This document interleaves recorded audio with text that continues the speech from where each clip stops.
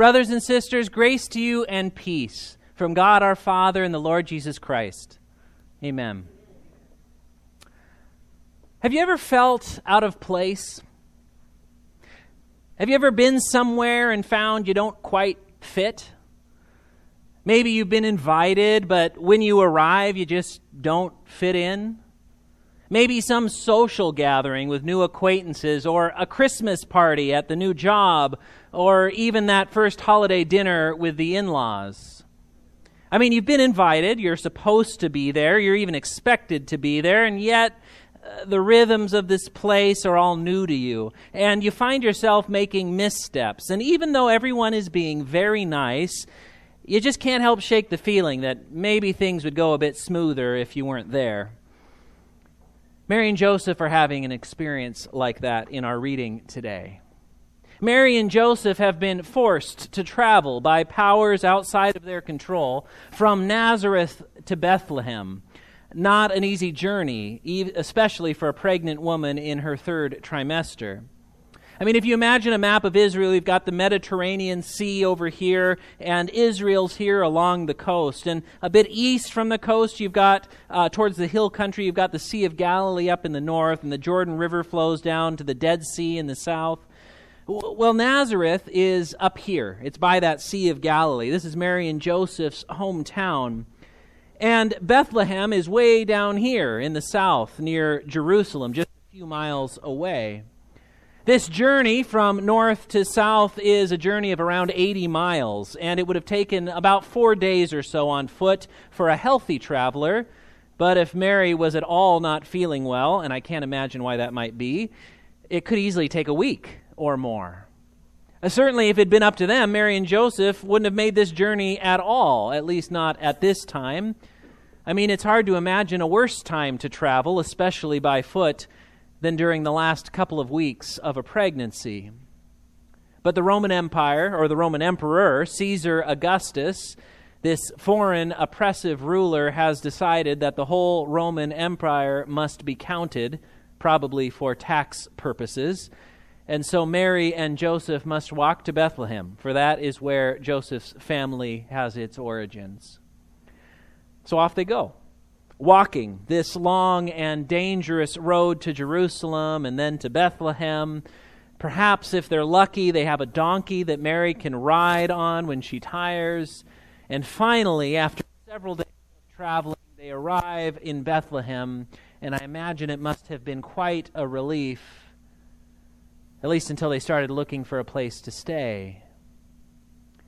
Now, when we hear in our reading that there was no place for them at the inn, we probably imagine some kind of a larger building, maybe a couple of stories, maybe, I don't know, a few rooms, 10 maybe upstairs with some sort of, tavern or restaurant or place to eat downstairs. But it's not very likely that that's the case. I mean, we don't know for sure, but the estimates of the population of Bethlehem at this time is around maybe 300. This is a small village. There's not a lot of people there. And it's unlikely there would have been much in the way of public lodging, especially with Jerusalem, a much larger city, just a few miles away. Also, that word that we see translated as inn, it's simply the word for guest room. So maybe the image we should have is not so much of Mary and Joseph walking into this public lobby and finding out that everybody's already booked their reservations, but rather of Joseph going house to house, knocking on the doors of his relatives, distant though they may be, but finding that for one reason or another, none of them have space in their guest rooms for Joseph, their relative, and his pregnant fiancée. Maybe it's the shame of Mary's pregnancy out of wedlock, or perhaps it really is just that Bethlehem is really crowded. But either way, the result's the same. There is no room for them to stay. No room, that is, except for a stable.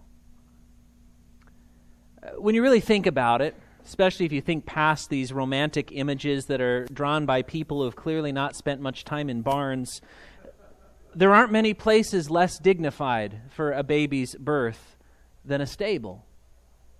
I mean, new moms already feel enough like livestock as it is, and making this one live in a barn only adds insult to the imposition which brought them here. And as if all that weren't bad enough, it is shepherds of all people who are the first people told about this birth. Now, shepherding may have been idealized as a noble profession, but the shepherds themselves were people of low social standing. They were dirty, they were smelly, and not usually polite company. In fact, after the hard and messy work of delivering a child, I'm sure a group of shepherds fresh from the fields are about the last thing Mary is interested in seeing. But here they are anyway, telling wild stories of angels in the sky. I mean, really, as romantic and sentimental as we often are about the whole thing, it's hard to imagine a more undignified entry into the world for this long-promised Messiah. And yet the miracle of it all is that Jesus shows up anyway. There's no glory here. Just a displaced, unwed mother giving birth to her child in a place fit for animals, being visited by sheep herders with wild stories.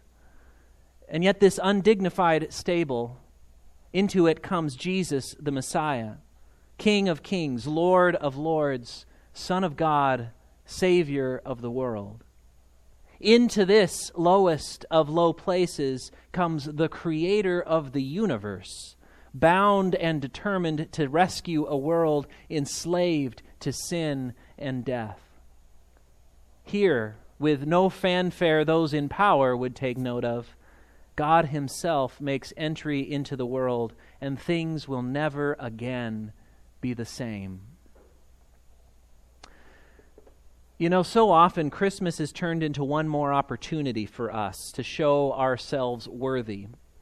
So often Christmas becomes our way of proving that we are good hosts or thoughtful gift givers or sufficiently festive decorators. So we put on our best clothes and purchase the best gifts we can afford and sometimes ones we can't afford. And we prepare our most impressive dishes or our most impressive sermons. Don't think I'm immune to this.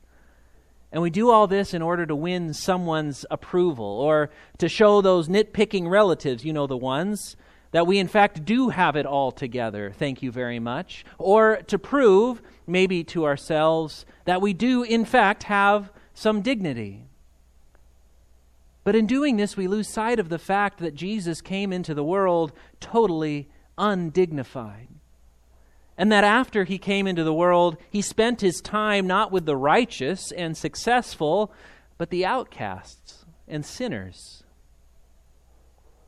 So as you celebrate Christmas tomorrow and throughout this week, know that we worship a God who shows up in the most undignified places. That we have a Savior in Jesus Christ who does not shy away from our inadequacy, from our sin, but steps right into the muck and the mire and embraces us with his healing promise of forgiveness. Know that this Christmas we celebrate love. Not love in general, but this particular love. That God so loved the world, and that includes sinners like you and like me, that he sent his only Son so that we might have life that never ends. For unto you is born a Savior, Jesus Christ the Lord. And this Messiah comes to you this night with a word, and that word is this: Beloved child of God, I forgive you your sins. Be at peace and rest in God's favor.